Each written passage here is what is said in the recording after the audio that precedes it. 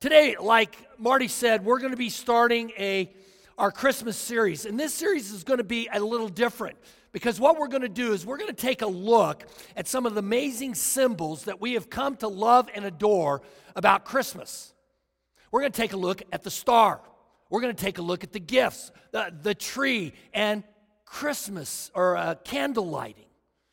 Today, though, we're going to start by looking at the Star of Bethlehem and how it relates to our life today. Take a look, Matthew 2, 1 through 12. Here's a Christmas story. After Jesus was born in Bethlehem in Judea, during the time of King Herod, Magi from the east came to Jerusalem and asked, "Where is the one who has been born King of the Jews? We saw his star in the east and have come to worship him." When King Herod heard this, he was disturbed, and all Jerusalem with him. When he had called together all the people's chiefs, priests, and teachers of the law, he asked them where the Christ was to be born. "In Bethlehem, in Judea," they replied, "for this is what the prophet has written. But you, Bethlehem, in the land of Judah, are by no means least among the rulers of Judah, for out of you will come a ruler who will be the shepherd of my people Israel." Then Herod called the Magi secretly and found out from them the exact time the star had appeared. He sent them to Bethlehem and said, "Go and make a careful search for the child. As soon as you find him, report to me so that I too may go and worship him."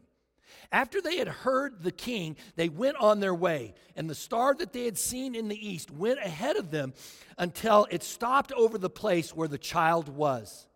When they saw the star, they were overjoyed.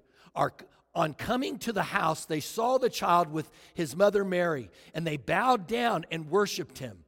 Then they opened their treasures and presented him with gifts of gold and of incense and of myrrh. And having been warned in a dream not to go back to Herod, they returned to their country by another route.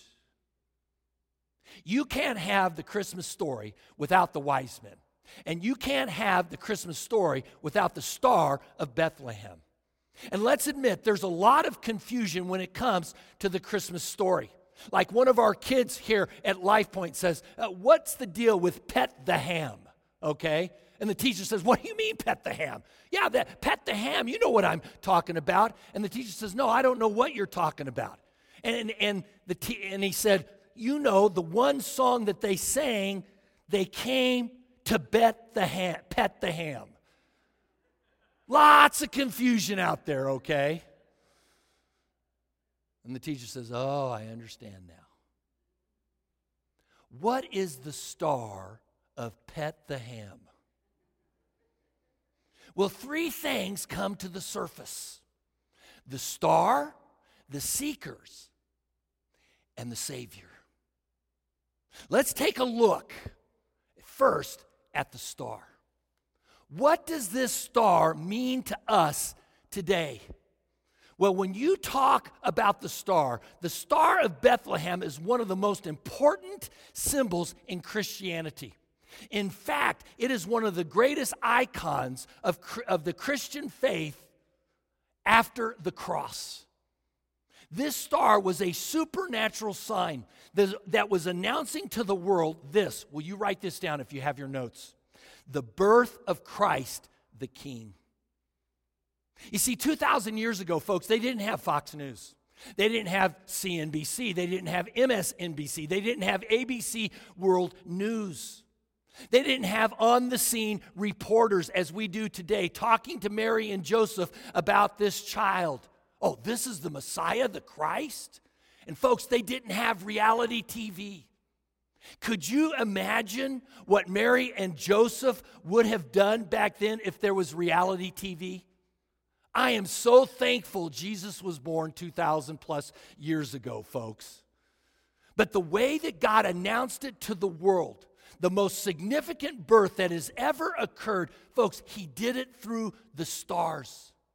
God gave a miraculous sign in the sky to guide these magi, these wise men, to Bethlehem so that they might worship Christ the King. Now, what you may not know is that we have an abundance of evidence that concludes that this star was actually an astronomical sign that the Magi followed.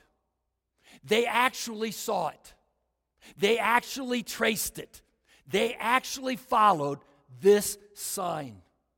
What is so amazing today, because of the advancement of technology and of software, and because of the way God has created the universe, folks, we can go back 2,000 plus years and understand what the heavens were like above Jerusalem and Bethlehem. The constellations, the stars, the planets, gravity, the rotation of it all. And all of those things God created like a watch with precision. And because of modern technology today, we can go back 2,000 plus years ago and replicate what the heavens were like above Jerusalem and Bethlehem. Now, I know some of you may disbelieve that. And so I would encourage you to go to a website called BethlehemStar.net. You can Google it, you can Bing it, you can Yahoo it, and what you will find is that there is a professor, Professor Fred Lawrence, a law professor at Texas A&M, that has done extensive research.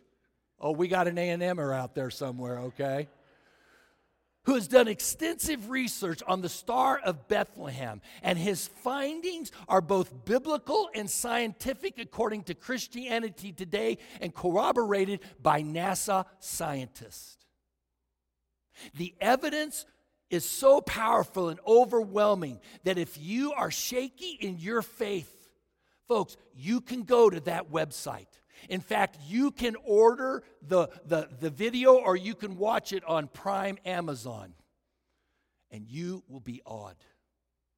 Through his research and software, he was able to trace what the skies were like over Bethlehem on that first Christmas day 2,000 plus years ago. And what he found was not just a star, but the coming together of two planets, Jupiter and Venus, that has been recorded in ancient texts. And the illumination of those two planets appeared like a star in the sky right over Bethlehem.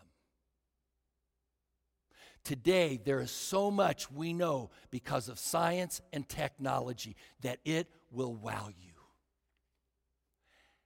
How did this all happen? God arranged it from years and thousands and thousands and thousands of years ago.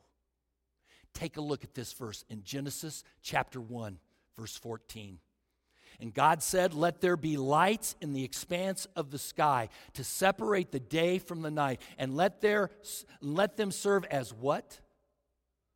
As signs to mark seasons and days and years. Will you circle signs?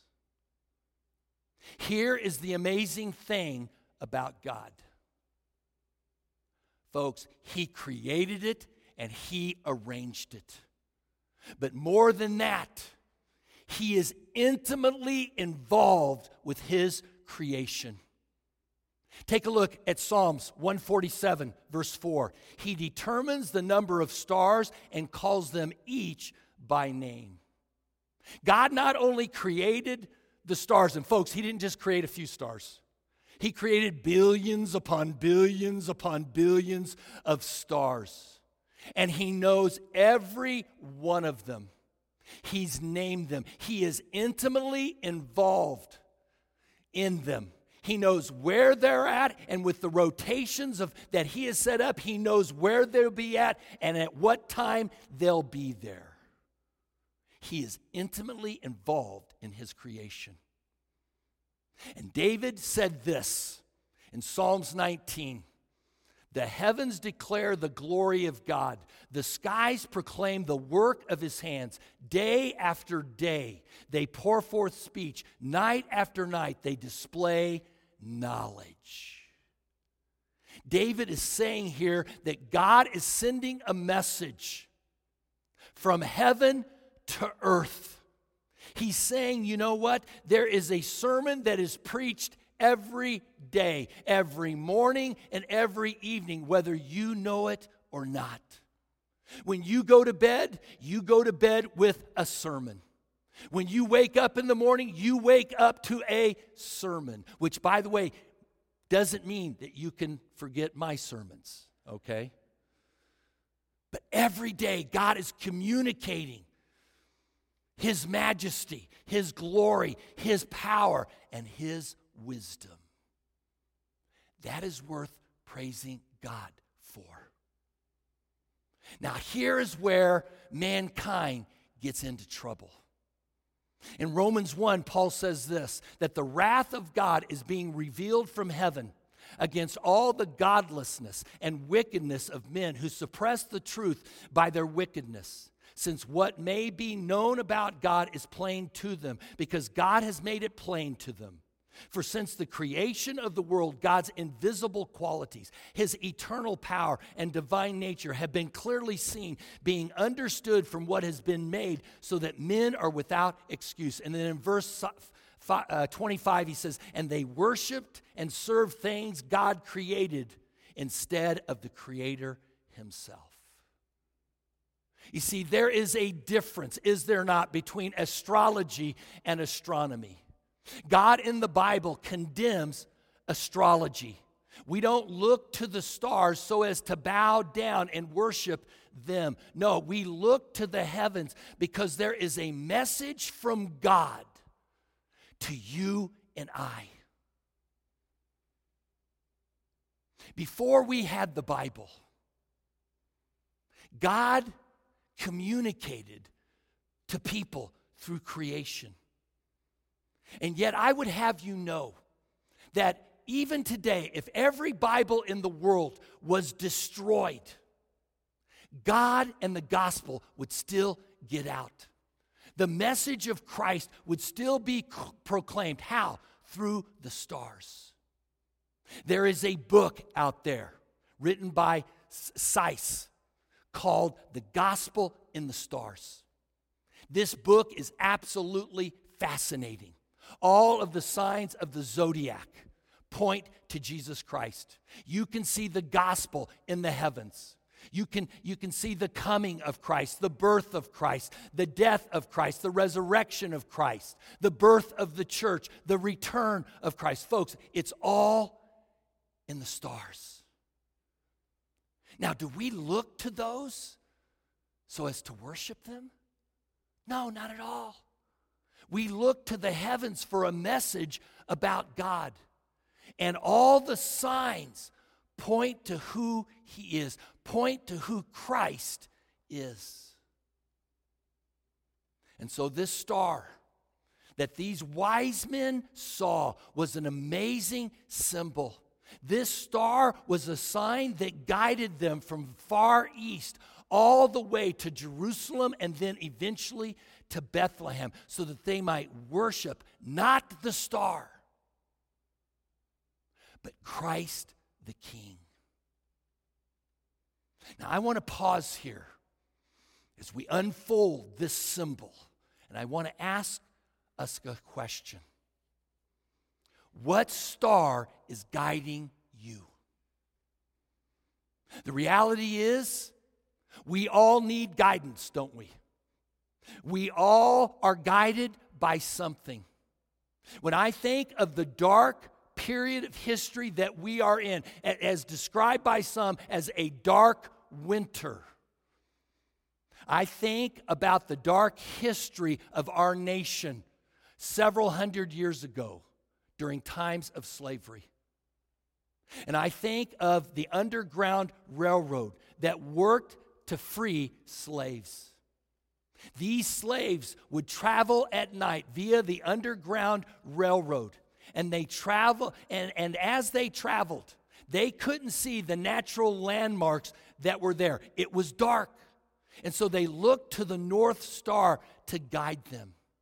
And if they found the North Star, and if they followed it correctly, it would lead them to freedom. And so I ask you again, during this dark time in the history of our nation, what is your guiding star? Is it leading you to fear, or is it leading you to freedom? I happen to believe that God's word is God's guiding light for us in the dark world that we live in right now. Like David said, your word is a lamp unto my feet. It is light, it is a light unto my path. And it is a sure word, like Peter said, that shines like a bright star in a dark world. I believe with all of my heart, God's word helps us to navigate through life. It helps us to find freedom, to walk in freedom, to remain in freedom. The Bible can become your guiding light. That is, if you and I will just read it. Now, I think we all know what the major theme of the Bible is. If you had to summarize it in one verse, it'd be John 3:16, right? For God so loved the world that he gave his one and only Son, that whoever believes in him shall not perish but have eternal life. From Genesis 1:1 through Revelations 22:21, it is a story about God's love for people and how he wants to redeem them to himself. It is an amazing story. And yet, within that story are sub-stories. Those are the ones I like to teach. I like to teach the sub-stories that lead back to the main story. Think about this. The Bible is not a book about marriage, but it is filled with lots of practical advice about marriage to set marriages free. The Bible can be your guiding light. The Bible isn't a book about parenting, but it is just chock full of principles on how to raise a good and godly family if you'll read the Bible. I think we all know that the Bible isn't a book about finances, but there's some astounding advice about money. The Bible can be your guiding light. It is not a book about building a successful business and becoming a good leader, but it is filled with all kinds of principles about those things. But it's got to be your guiding light. As our church is discerning who the next pastor is going to be coming into the church, I began giving myself to that very topic matter and say, God, how do you make hard decisions? What does your word have to say to that? And I pulled Dennis into my office and says, here's what God's given me, and it's on my board. I look at it every day because it's got practical advice. If you look to and study U.S. history, it's pretty easy to understand that this nation, as great as it is, has been built upon biblical principles. Just study the founding fathers. 95% of them were Christian, and the other 5% were deist. It's if the Bible becomes your North Star, if it becomes your guiding light, it can help you in every area. This leads us to the seekers. Now, who in the world were these magi? Well, some say they were wizards, kind of like Merlin in the Disney movie Sword in the Stone, okay? Some think, no, they were magicians like Harry Potter. They weren't any of those things. Well, you write this down. They were deeply spiritual individuals. They were deeply spiritual individuals. They didn't have the full picture yet, But they had enough of the picture that they wanted to find the one that was promised to come and would be the Messiah, the King. And you want to know how they found out about it? By looking to the heavens. They weren't astrologers. They were astronomers. In fact, some say because of the specific sect that they came from, that they were associated with the prophet Daniel in Babylon. And there is a whole book in the Bible about Daniel. And if you read it, you'll find that at least half of it is prophetic. Babylon was in modern day Iraq or Iran. And Matthew says they came from the east, which is where Babylon would have been. And so these magi, these astronomers, more than likely came from the lineage of Daniel, which means that they understood the scriptures and they understood the prophecies that one day the Messiah, the King, would come. And they studied the signs in the heaven. And when they saw the sign, the star in their minds, they knew it was time. And guess what they did? They launched out. They went on a long journey, all to do one thing: to worship the Messiah, the King. They traveled a long distance just to do that. Now, how many of you know right now? Raise your hands. You who are out there virtually, which are a lot of you, I don't care whether you're in your bed, in your pajamas, Davy Gray, I want you to raise your hand. How many of us know that travel back then is different than travel is now? May I see your hands? Get those hands up. Okay. You see, back then, or today, we measure travel differently, don't we? We measure it in hours and in minutes. When I go see to my mom up in Kansas City, it is a 1 hour and 30-minute trip on Southwest Airlines, okay? When Dennis and I go to Cameroon, it is a 28 to 29-hour trip from Dallas to Chicago, from Chicago to Belgium, from Belgium to Douala, from Douala to Yaoundé, Cameroon. 28 hours. Coming back the same way, it's a 40-hour because of layovers. We measure today travel in time, in hours and in minutes. But back then, they measured it in days and weeks and months. Now, can you imagine in this story if these magi had kids? You know what the first question is of a kid, right? When you travel? Are we there yet? That's the first question, okay? That question isn't as prevalent today because now we have figured out that if we give them a video and put it in the back of our seat, they can watch that thing all the way there. But that's the first question. I can imagine if these kids would have asked the Magi, hey, are we there yet? They'd have said, shut up. We got 3 months, 3 weeks, 5 days, and 21 hours before we get there, okay? And yet here's what's interesting to me. I believe these Magi teach us something about the need that we have to be earnest in our pursuit of Christ. These Magi, in my opinion, were the very first seekers. They were the true seekers. Not any different from us, I believe. Because we're all seeking something, aren't we? And that's okay. Some of us are seeking a mate. It's okay.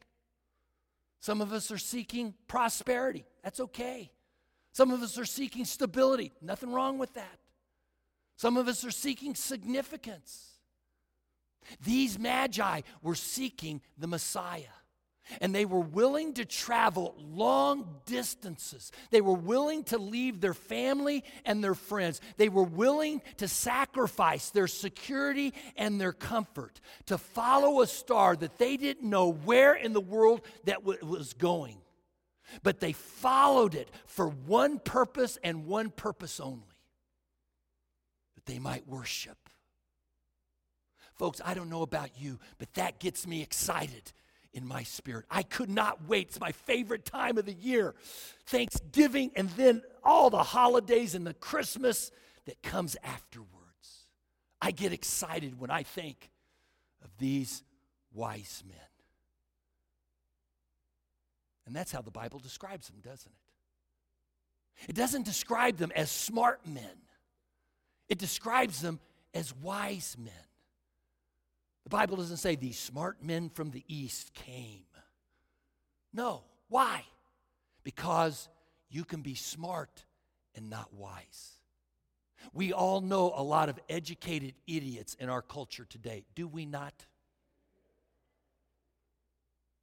Highly educated, book smart, but they aren't wise according to God's standard.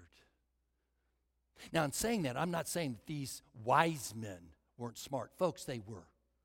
They figured out the how, the when, the where of the star to find the Christ. I don't know about you, but when I read the Christmas story, it can become ho-hum, right? And so I like to think about it maybe in different angles. And I thought, what if the story read, and wise women from the east? I mean, women are wise, aren't they? Hello, ladies. I lifted that up. All right. Guys, don't be quiet. Okay, guys, this one's for you. Raise your hand if you know one wise woman. Raise them. That or you're going to get elbowed like this. Folks, women are wise. This story could have read, and wise women from the east came to worship the Christ child. And yet, if that would have been the case, I guarantee you the story would have been different, right? They would have gotten there sooner because they asked for directions. And they would have brought practical gifts. I mean, what's this deal for a baby? Gold, frankincense, and myrrh, okay? They would have brought formula, diapers, and a casserole. And they, like the wise men, would have worshiped. No ifs, ands, buts about that. But if you read the story about the wise men, after they worshiped, they left. Wise women would not have done that. They would have stayed and cleaned up the stable. The story would have been different. Now, here's what I love, though, about the Magi. When they arrived, they asked a question that I think we all need to ask ourselves, and it is this: where is he? When they asked that question, all of Jerusalem was, where's who? And they said, don't you know the star? The star has appeared in the heavens. Where is he? And all of Jerusalem, the capital of educated, knowledgeable people, were dumbfounded. In this story, there are two kings. One is eternal, and one is earthly. One lives forever, and the other died a terrible death. And none of them were searching. You would have thought that they would have, because of this supernatural thing that was in the sky. God announcing to the world, the King, the Messiah of the universe has arrived. But only the wise men were seeking. Herod was clueless. He said to his counselors, what in the world is up, guys? Well, what is this Messiah thing? And these teachers only had knowledge of one prophecy, and there's so many of them. Out of Micah 5, they said, but you, Bethlehem Ephrathah, though you are small among the clans of Judah, out of you will come for me one who will be ruler over Israel, whose origin are from of old, from ancient times. That prophecy narrows it down, because there's other ones that came before this one, like one in Numbers 24. It says, I see him, but not now. I behold him, but not near. A star will come out of Jacob. A scepter will rise out of Israel.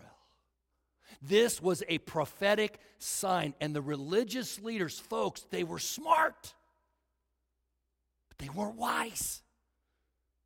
They weren't at all seeking to find Christ and worship him. In fact, Herod, he was really disturbed by this because it was competition to his throne.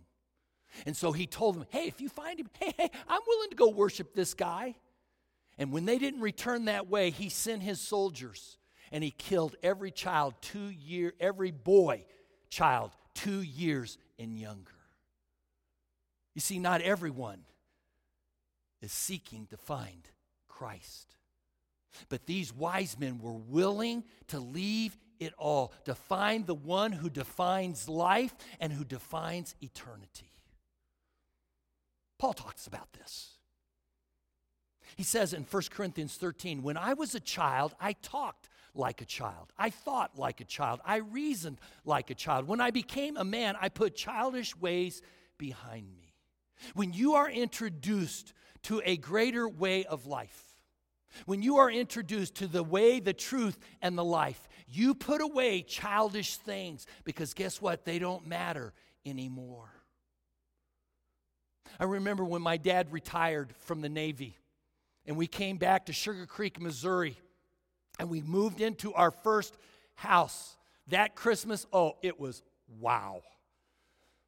I got a 10-speed Schwinn bike. It was the only 10-speed in the neighborhood. I was the envy of every kid. And do you know what I did? I gave up my 1-speed bike. And when I turned 16, my mom and dad sold me a 1967 forest green Volkswagen Bug, 3 on the floor. I mean, it was hot. And you know what I did? I gave up my 10-speed bike. When you find the greater, you give up the lesser. Paul personally, in his story, testifies to this. He says, in essence, you know what? You can spend all the money that you want to accumulate power and prestige and position and property. But when you find the real thing, those things will turn your stomach. Philippians chapter 3, verses 4 through 8. If anyone else thinks he has reason to put confidence in the flesh, I have more. Circumcised on the 8th day of the people of Israel, of the tribe of Benjamin, a Hebrew of Hebrews, in regards to the law, a Pharisee, as for zeal persecuting the church, as for legalistic righteousness, faultless. But whatever was to my profit, I now consider loss for the sake of Christ. What is more, I consider everything a loss compared to the surpassing greatness of knowing Christ Jesus, my Lord, for whose sake I have lost all things. I consider them rubbish. That word in the Greek is manure, or it could start with the letter S if you know what I'm talking about. That I may gain Christ. Paul here is saying, I had it all. I had it all. But it turned my stomach as I thought about it in comparison to Christ. Every year that my wife and I go to Colorado, love the mountains. I mean, in creation, God is speaking loud there, I tell you. We go 287 up through Amarillo into New Mexico, and you come to this town called Clayton, New Mexico, and outside that town is a cattle transferring station. You can smell, and there are thousands upon thousands of cattle with thousands and thousands and thousands of manure pies, and you can smell it for miles away. Cheryl and I, when we get to Clayton, outside, we turn off our air conditioner because it just sucks the smell in. We wait till we get past it, upwind from it, because it will turn your stomach. Paul is saying at the end of the day, this pile of accomplishments that we have in comparison to Christ will turn your stomach. A number of years ago, there was a priest that raised money to take kids that lived in the projects around Boston to see the finer things of life, to see museums and to go to symphonies and to see the fine architecture. And after the trip was over, the kids went back into the project. And a few days later, a boy burnt down his apartment. And the backstory was simply this, as the priest talked with him about it. Why did you do it? And he said, after I saw how beautiful the world was supposed to be, I wanted the ugliness of my world to go away. Can you imagine that for yourself? In the dark world that we are living in right now, in this period of history,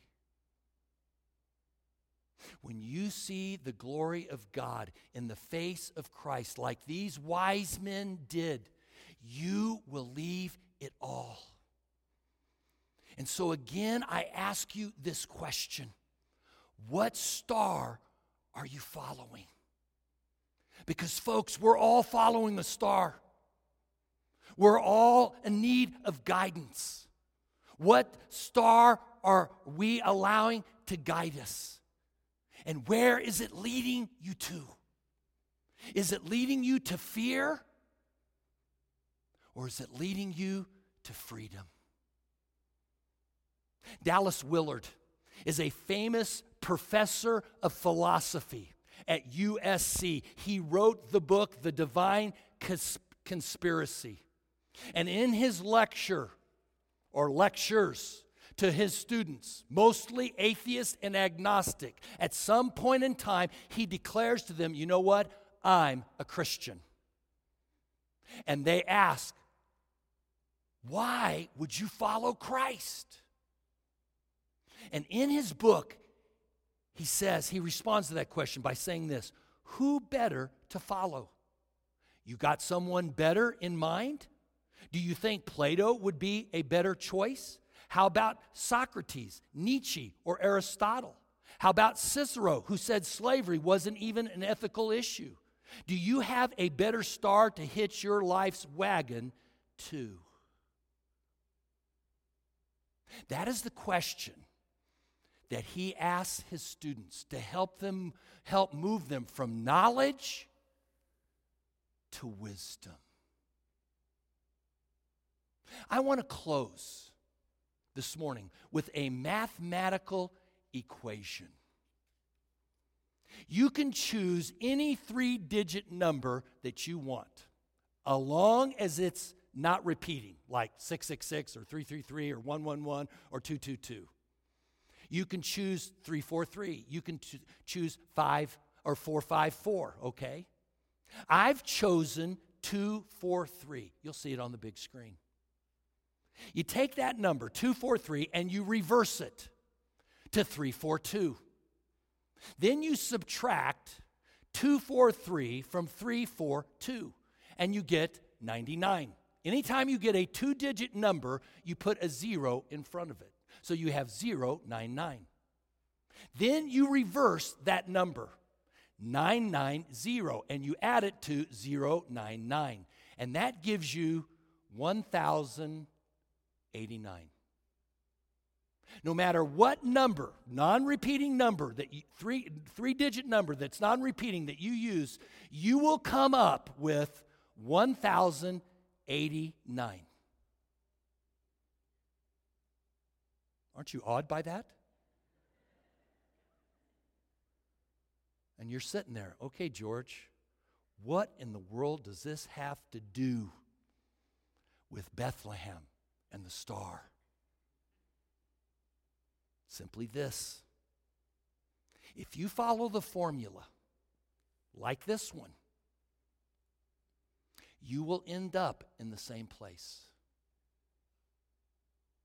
No matter where you start off in life, if you follow the formula, you will end up in the same place.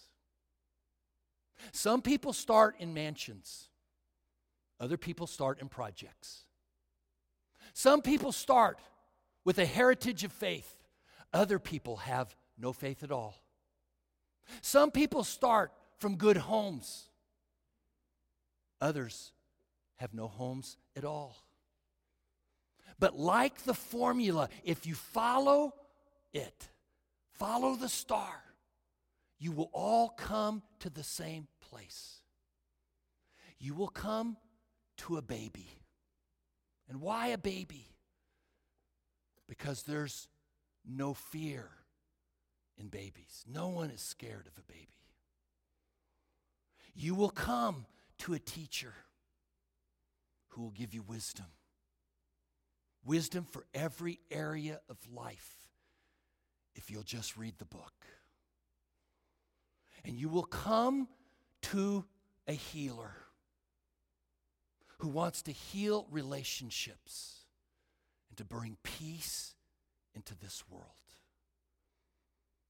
And you will come to a risen Savior, the Son of God,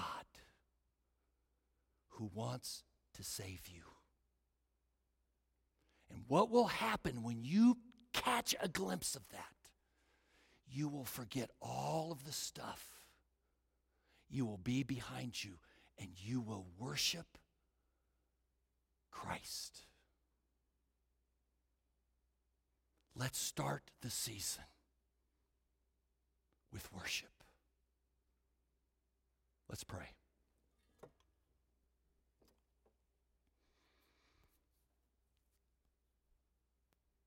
Lord, this is just an awesome time of the year.